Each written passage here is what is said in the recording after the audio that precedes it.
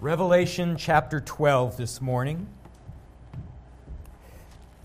Revelation chapter 12, we're looking at verses 1 through 6. And if you're using one of the Bibles that we provide under the seats, you will find this on page 1034. 1034. I've entitled today's message, The Woman and the Dragon. And as soon as we found our place, I'll offer a word of prayer, and then we will consider this text. Let's bow together now. Our Lord, we thank you for another Sunday morning to gather as a church family. Thank you so much for each one who's here. Pray your every blessing on them, their lives, and their ministries. Lord, we thank you for the book of Revelation and especially for today's text. And would you use this in our lives, Lord? Give us a good sense of the epic battle that is taking place even as I speak. It is beyond the realm of our five senses, but it is as real as any other conflict in the world. Help us to perceive it, and then help us to live our lives in light of that truth. Lord, we pray that your Spirit would do a work in us, work that only He can do, and we pray these things in Jesus' name. Amen. All right, so as you all know, most of Revelation is taken up with a future time called the Day of the Lord. And this is the coming time when God will dispense His final judgments on the world of unbelief, and then He will establish His kingdom on the earth. Yet the Day of the Lord isn't just about judgment, it's also a time for salvation. And so at key moments in this book, the Apostle John will pause the judgment narrative in order to highlight God's efforts to save and to preserve His people. John is particularly fond of focusing on ethnic Israel. This is God's special people from the Old Covenant era. John focuses on God's work of saving and then preserving them through the tribulation period in the day of the Lord. I think John does this simply to reassure all of us that God does not forget His promises. He made a promise to these ancient people. He will fulfill every promise right to the letter. So we can be assured that He'll do the same to us. He has made us promises. God will fulfill those promises exactly as He laid them out for us. Now today's passage, which again is Revelation 12, verses 1 through 6. This is another one of those pauses in the judgment narrative to highlight God's work of salvation and preservation. This passage also has some unique features to it. You'll notice those immediately. For example, instead of offering us just a straightforward presentation of God's efforts to save, this text instead is wrapped in various images and signs. In fact, the word sign is the one that appears here in verse 1. This is a translation of the Greek word semeion. It's a favorite of the Apostle John's. A sign is an object or an event which points us to a higher spiritual truth. And so, for example, in John's Gospel, he always refers to the miracles of Jesus as signs because Jesus' miracles were not ends in themselves. They were pointers to a spiritual truth, namely that Jesus is the Son of God and therefore ought to be the object of our faith. Well, here the Apostle John uses the word sign again. He applies this word to all of the images in the vision that he presents to us in today's text. So we're going to look at these signs. We're going to look at these images. We're going to interpret what these images are meant to point us to, and then we will make application to our lives. Now, as we go through, you'll find two signs, but actually three images. Let's begin looking through them together. First sign or image is in verse 1. Apostle John writes this, "And a great sign appeared in heaven." Now here it is. A woman clothed with the sun, with the moon under her feet, and on her head a crown of 12 stars. Okay, so the first sign that John presents to us is a sign of this spectacular female figure dressed with the sun and the moon and the stars. Now, what is this designed to point us to? Well, it's actually not that difficult to figure out, because the imagery here is used in another place of Scripture, namely in Genesis chapter 37, verses 9 and 10. There we find a man named Joseph, and he has a dream. And in Joseph's dream, he sees this same thing. And he sees the sun and the moon and the stars. And in that passage, we're given the interpretation of his dream. We're told that the sun represented Joseph's father, a man called Jacob, that the moon was his mother, a woman called Rachel, and that the stars represented Joseph's brothers, who would become the 12 patriarchs of the nation of Israel. And so Joseph's dream was a dream about Israel. Coming back to Revelation chapter 12 now, the image here is meant to point us to the same reality. This woman, clothed with the sun and the moon and the stars, is a representative of the nation of Israel. This becomes very clear to us as we move further on down through the text. In fact, we look at verse 2 now. Here we're given another description of this woman. Verse 2 says she was pregnant, and she was crying out in birth pains and the agony of giving birth. Okay, so this beautiful female figure with sun, moon, and stars, but now we find she's also in great pain. She's in the travail of childbirth, something a couple of you are going to experience in just the next few weeks. But she's in the pain of childbirth, and this is a common image for Israel in the Old Testament Scriptures. We find it, for example, in Isaiah chapter 26 and in Isaiah chapter 66. We also find it in Micah chapter 4 and in Jeremiah chapter 4. Very often in the Old Testament, the nation of Israel was depicted as a woman in the pains of childbirth. The image speaks to the pain and suffering that this nation endured in the ages while she waited for the arrival of Christ. It speaks to all the times of persecution, the wars, the invasions, the times of exile, the times of divine chastening, all of it. Okay, so this is the first sign presented for our consideration. A sign of a woman who represents Israel. Israel, this glorious nation chosen by God, a nation that rose to one of the greatest in the history of the world. Also a nation that suffered greatly over ages and ages, particularly in that time as she awaited the arrival of Christ. See, God was going to send His Son, the Lord Jesus Christ, into the world through the vehicle of the nation of Israel. This is a woman who's also in great anticipation as that promise is fulfilled and Christ comes. All right, that's our first sign. Now we turn to the second sign. This one is in verse 3. John writes, "And another sign appeared in heaven." Now here this one is, "Behold, a great red dragon." So the first image is a woman. The second image is of a great red dragon. And there can be no question about what this image represents. This one is the devil himself. It's the devil himself. We know this because of verse 9 of the chapter, if you'd allow your eyes to glance at that verse. It says, "And the great dragon was thrown down." Now he's identified, "that ancient serpent who is called the devil and Satan." So the great red dragon is the devil.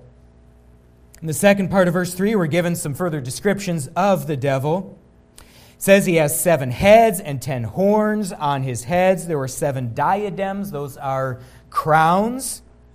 I believe this speaks to the devil's control over the kingdoms of men. So ever since humanity's fall, the world has been under the curse of sin, and the devil has been the ruler of this world. He is the instigator of human sin, and he now has great sway over the world of unbelief. That's why 2 Corinthians 4:4 calls him the God, small g, but the God of this world. And Ephesians 2:2 calls him the prince of the power of the air. So the devil is mighty, he is vicious as a dragon, he has many heads and many crowns because he has great power over the kingdoms of sinful men. But then as we look at verse 4, we find that his power goes beyond just the human realm. Verse 4 begins, "And his tail swept down a third of the stars of heaven and cast them to the earth." And friends, this speaks of what happened immediately after the devil fell. You see, the devil was once an angel of heaven. He was probably the greatest of all the angels, the most beautiful, the most exalted of them all. But the Scriptures tell us that the devil fell when sin was found within him. And Ezekiel chapter 28 speaks to this. Listen as God addresses the devil in this passage. He says, "You, the devil, were the signet of perfection, full of wisdom and perfect in beauty. Every precious stone was your covering. You were an anointed guardian cherub, that is, an exalted angel of heaven." He says, "You were blameless in your ways from the day you were created until unrighteousness was found in you." You see, God didn't put it there. It arose from within himself. Unrighteousness was found in you. Then God goes on. He says, "In the abundance of your trade, you were filled with violence in your midst, and you sinned. And so I cast you as a profane thing from the mountain of God. I cast you out of my presence because you sinned against me." He goes on, "Your heart was proud because of your beauty. You corrupted your wisdom for the sake of your splendor. I cast you to the ground. Now all who know you among the peoples are appalled at you. You have come to a dreadful end and shall be no more." And so the devil was once an angel of heaven, but he sinned against God, and God responded by expelling the devil from his presence. He cast the devil out. According to Revelation chapter 12, verse 4, as the devil was making his exit, he swept a third of the stars of heaven and cast them down to earth with him. These are a reference to angels of heaven who were influenced by the devil and then became the demons. Apparently, 1/3 of the heavenly host were swept up. These are the devil's minions today. And of course, you know that after the devil fell, after he took the demons with him, he then came to Adam and Eve, our first parents, there in the Garden of Eden, tempted them to sin, and plunged the world that God had made under the curse of sin and death. And so here we have two signs, two images that John wants us to dwell upon. There's the image of the woman. She represents Israel, a glorious nation, but also a nation in travail as she awaited the arrival of Christ. And then we have this second image. This is the devil, a glorious angel who fell into sin, swept up 1/3 of the angelic host with him, and now is the enemy of God and of everything that God represents. But then, friends, there's also a third image in this passage. It's not referred to as a sign, but the image is here nonetheless. It is buried within the text. Notice verse 2. You see him buried here. It says, "She, Israel, was pregnant and was crying out in birth pains in the agony of giving birth." So there is an unborn child in this passage. And then we come to verse 5. He's described again. It says, "And she gave birth to this child." It was a male child. Now she describes this John describes this male child. It says, "He's the one who is to rule all the nations with a rod of iron." So you see, there is a woman in this text. There is the dragon in this text, but there's also a child in this text, a male child, one destined to rule the nations with a rod of iron. Now, who could this be? Well, we know who this child represents. This is the Lord Jesus Christ. We know it is Christ because the language used in verse 5 is used in other places of Scripture where Christ is explicitly in view. For example, we find this language in Psalm 2. Psalm 2 is called a messianic psalm. That is, a psalm that speaks to the coming rule of Christ over all the nations. And listen to how Psalm 2 reads. It says, this is Christ himself speaking. It says, I will tell the decree. The Lord said to me, you are my son.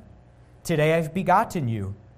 Ask of me, and I will make the nations your heritage and the ends of the earth your possession, and you shall break them. That is, you shall break the nations with a rod of iron and dash them in pieces like a potter's vessel. Notice the same language there in Psalm 2. This language will appear again in Revelation chapter 19, where Christ finally steps off of his throne and comes down to earth to inaugurate his kingdom. It says he comes down and he will rule all the nations with a rod of iron.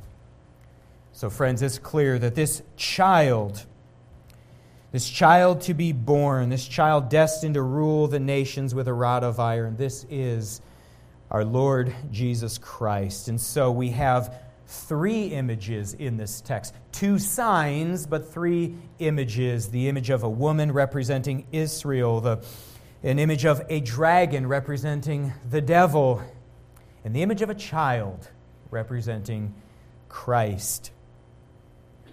And now let's notice the interaction between these three figures. Looking down at the second part of verse 4, it says, and the dragon stood before the woman who was about to give birth, so that when she bore her child, he might devour it. Now, some background information here. As I stated before, after the devil's fall, after he was removed from the presence of God, he came to earth, he met with Adam and Eve in the Garden of Eden. He began tempting them to follow his lead, to reject God and all he represents, to go their own way. He's tempting them to sin.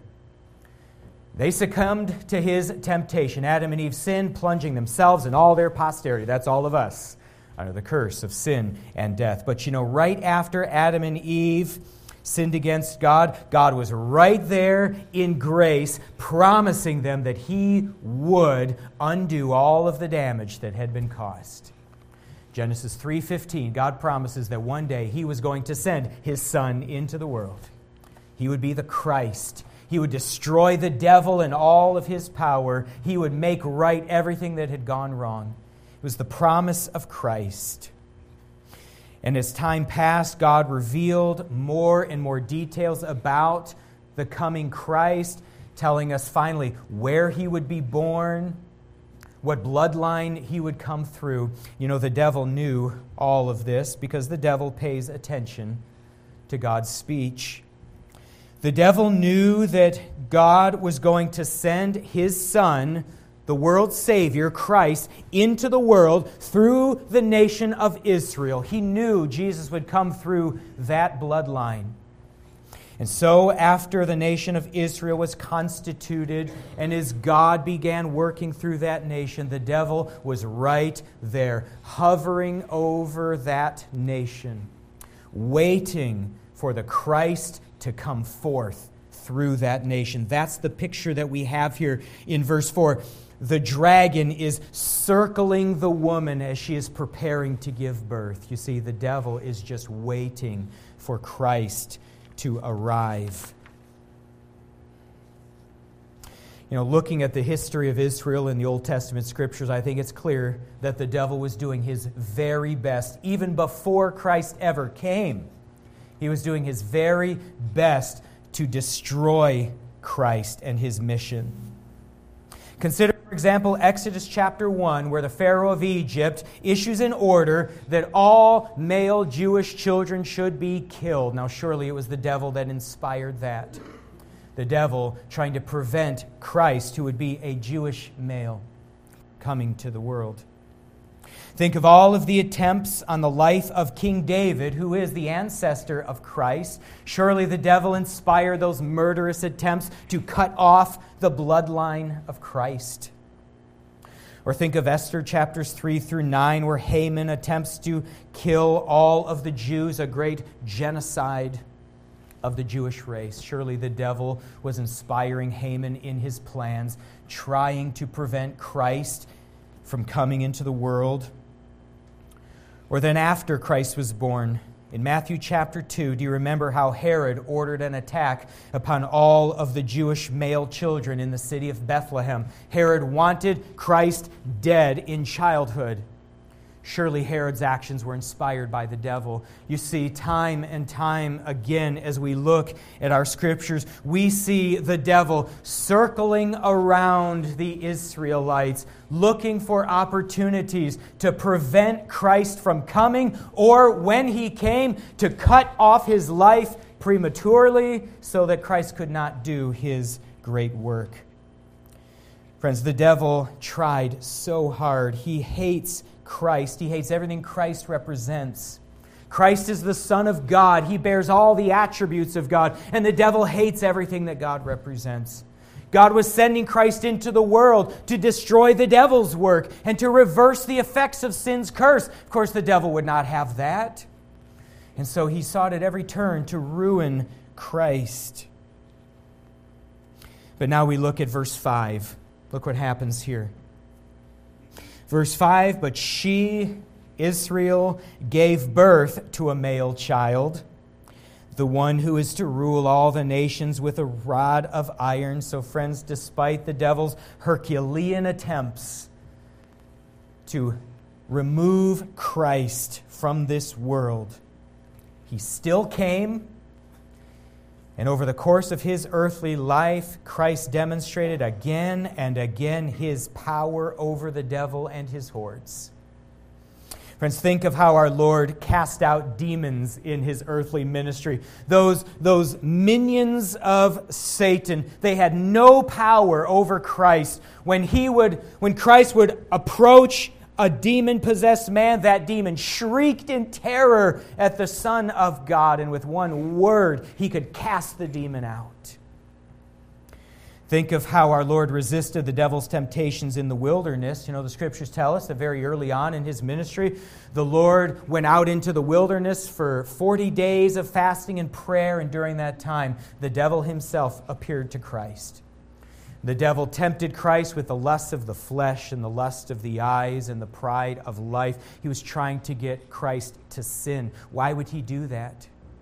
Well, because Christ could not be an atoning sacrifice for our sins if he himself was a sinner. The devil wanted to tempt Christ to sin in order to disqualify Christ from offering himself in substitution for us. He tried to undercut Christ's ministry there in the wilderness. But the devil was no match for Christ, and he resisted those temptations.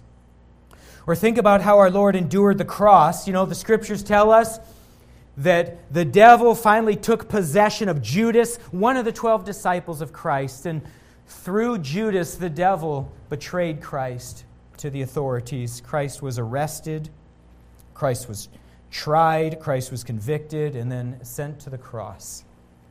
But think of how Christ endured that cross. Christ died. He went to a tomb. Then on the third day rose from the grave. Because you see, what the devil did not know is that Christ's death on the cross, an event sparked by the devil himself, that was the very event that God had ordained to bring that atonement to pass. It was through Christ's life and death and then resurrection that our sins would be atoned for, that Christ's righteousness would become available to us upon our faith and repentance. And so Christ, through the cross and resurrection, demonstrated his victory over sin and hell and the devil. And then you look at the end of verse 5, it says, and her child was caught up to God and to his throne. So Christ came into the world despite the devil's greatest efforts. He successfully conducted his ministry, fulfilling all righteousness, offering himself as an all-sufficient atonement for sin. And then he rose from the grave and ascended back into heaven, and the devil could do nothing about it. He was powerless over Christ. Came from heaven and then returned to heaven without being touched by the devil. So the devil raged, but in the end he was completely powerless to stop the Lord Jesus Christ. And then, friends, what of Israel? What of that vehicle through which God brought Christ into the world? What of all the covenant promises God made to that nation? Well, let's look at verse 6 now. It says, "And the woman fled into the wilderness, where she has a place prepared by God, in which she is to be nourished for 1,260 days." Now, friends, what we have here is a clear case of telescoping. It's telescoping. This is when you have two events presented, and there is a long time span between them. But the author brings the two together in his narrative. See, the author doesn't need to go through all of the historical details between the two events. He just needs you to know the two events themselves. That's telescoping. That's what we find here. Look carefully at the verses. Verse 5, we have the first advent of Christ, his birth, his life, death, resurrection, ascension. That's 2,000 years in our past. Then verse 6 takes us into the tribulation period, right? The day of the Lord. Notice the reference to 1,260 days. We've seen that over and over again in Revelation, referring to the tribulation period. Specifically, that is the 3.5 years, the 42 months, immediately prior to Christ's return and coronation. This is the Great Tribulation. And so, John has taken us from Christ's birth, life, death, resurrection, and now all the way ahead to the final years before Christ's coronation, years still in our future. He's bypassed the age of the New Testament church completely. Remember, the church is in heaven by this point, fulfilling the promise of Revelation 3:10. We also saw that confirmed in Revelation 11, verses 15 to 19. And what has been happening to Israel in all of this time? Well, it says the woman fled into the wilderness where she had a place prepared by God. And now into the tribulation, she is nourished by God for 1,260 days. See, my friends, the devil had been lying in wait, ready to destroy Christ as soon as he came. But the devil failed. Israel brought Christ forth. God was with him. God received him back into heaven. And now for thousands of years, God has providentially preserved the Jewish people, the people through whom Christ came. For more than 2,000 years now, the Jewish people have endured tremendous hardships, and yet they have endured as a people. They have continued right on through for thousands of years. Today, they even have their own nation in their historic lands. God has providentially preserved this ancient people, and God will continue to do so right through to the end. Even in that coming tribulation, God will keep her safe. He will lead her out into the wilderness, which here is a place of safety. He will ensure that she has a central place in Christ's coming kingdom.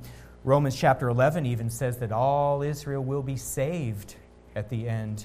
God is going to redeem them. He's going to constitute them as a nation that endures forever and ever. And when His Son, Jesus Christ, comes to earth, takes His throne will be in that land, among that people. It will be the very center of His kingdom. No, God has not forsaken these people. They may have forsaken Him, at least for a time, but He's not forsaken them. He remembers them. He remembers the promises He made to them. He will preserve them all the way through to kingdom come. Now, friends, I think there are a number of takeaways for us from this text. Number one, I think this text should strengthen our faith as we see the supremacy of God displayed in it. Friends, many people fear the devil, even Christian people. They fear him. They picture him as a great red dragon with horns and a tail and capable of terrible things. They fear the demons that he controls. But my friends, what does this text tell us? It tells us that we have nothing to fear because the devil, as great as he might be, he is nothing compared to God. All of God's plans and purposes are secure. The Lord Jesus Christ will have his reign over this world. There is nothing they can do apart from his will. When Christ speaks, the devil flees. Friends, let this strengthen your faith. Do not fear the devil. Resist the devil, and he will flee from you, the Scriptures say. This should strengthen our faith, but then secondly, it should also reassure us once again of the trustworthiness of God. We've brought this up before. You see, God constituted the nation of Israel millennia ago. They were his chosen nation in the Old Covenant. God made promises to that nation, and friends, he will keep those promises. Those promises were unconditional. They weren't dependent upon Israel's response to him. This was about God's grace to them. He said, I will preserve you, I will save you, I will make you the center of my kingdom. My son will come through you, my son will reign among you. Revelation tells us that God will keep every one of those promises right down to the letter. And so what that means for all of us is that we can take the promises that God has given to us, and we don't have to worry about whether God meant them or not. We don't have to worry about whether we should take them at face value or whether they were meant to be allegorized or spiritualized in some way. What God said isn't actually what he meant. No, we don't have to take that approach. We can take his words literally, straightforwardly, and we can know with confidence that he will fulfill his plans for us. I think there's a third application that we should take away from today's text. That is, if we are wise, this passage will stir us to cultivate a wartime mentality with regard to spiritual things. And I say this, friends, because there is a war going on all around us right now. We can't see it, we can't hear it, but it's real. It's the war between Christ and the devil. It's a war that's been going on for millennia and which will continue for some time to come. It's a war that often spills over into human affairs. I wonder how much of the turmoil of the world today is a direct consequence of the cosmic war that is happening above us. One day this war will reach its culmination. And friends, while today's passage is focused on the war as it relates to Israel, Scriptures are also clear that the devil wages war against the New Testament church because we are, after all, the body of Christ, and he hates Christ. How is the devil waging war against the church today? Well, according to 1 Thessalonians chapter 2, he seeks to counterfeit God's truth, thereby leading people astray.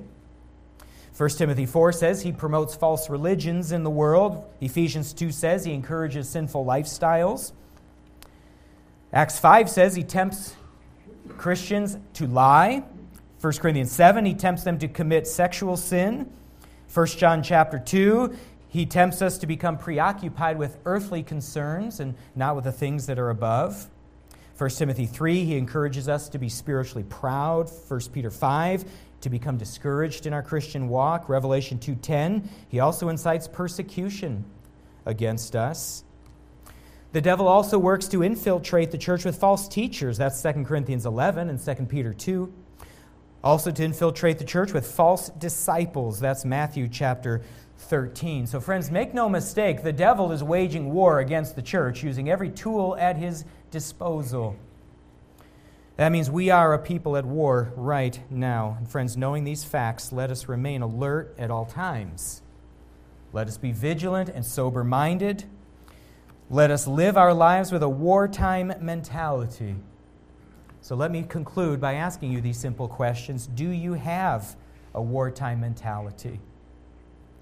Have you steeled yourself for the adversity that will inevitably come your way? Have you made yourself knowledgeable of sound doctrine that you might recognize false teaching when it comes? Have you put on the full armor of God that you may stand against the wiles of the devil? My friends, are you anticipating victory? Because there is no question who's going to win this war. This is Christ's war to win. Will you live as if you're on the winning side today?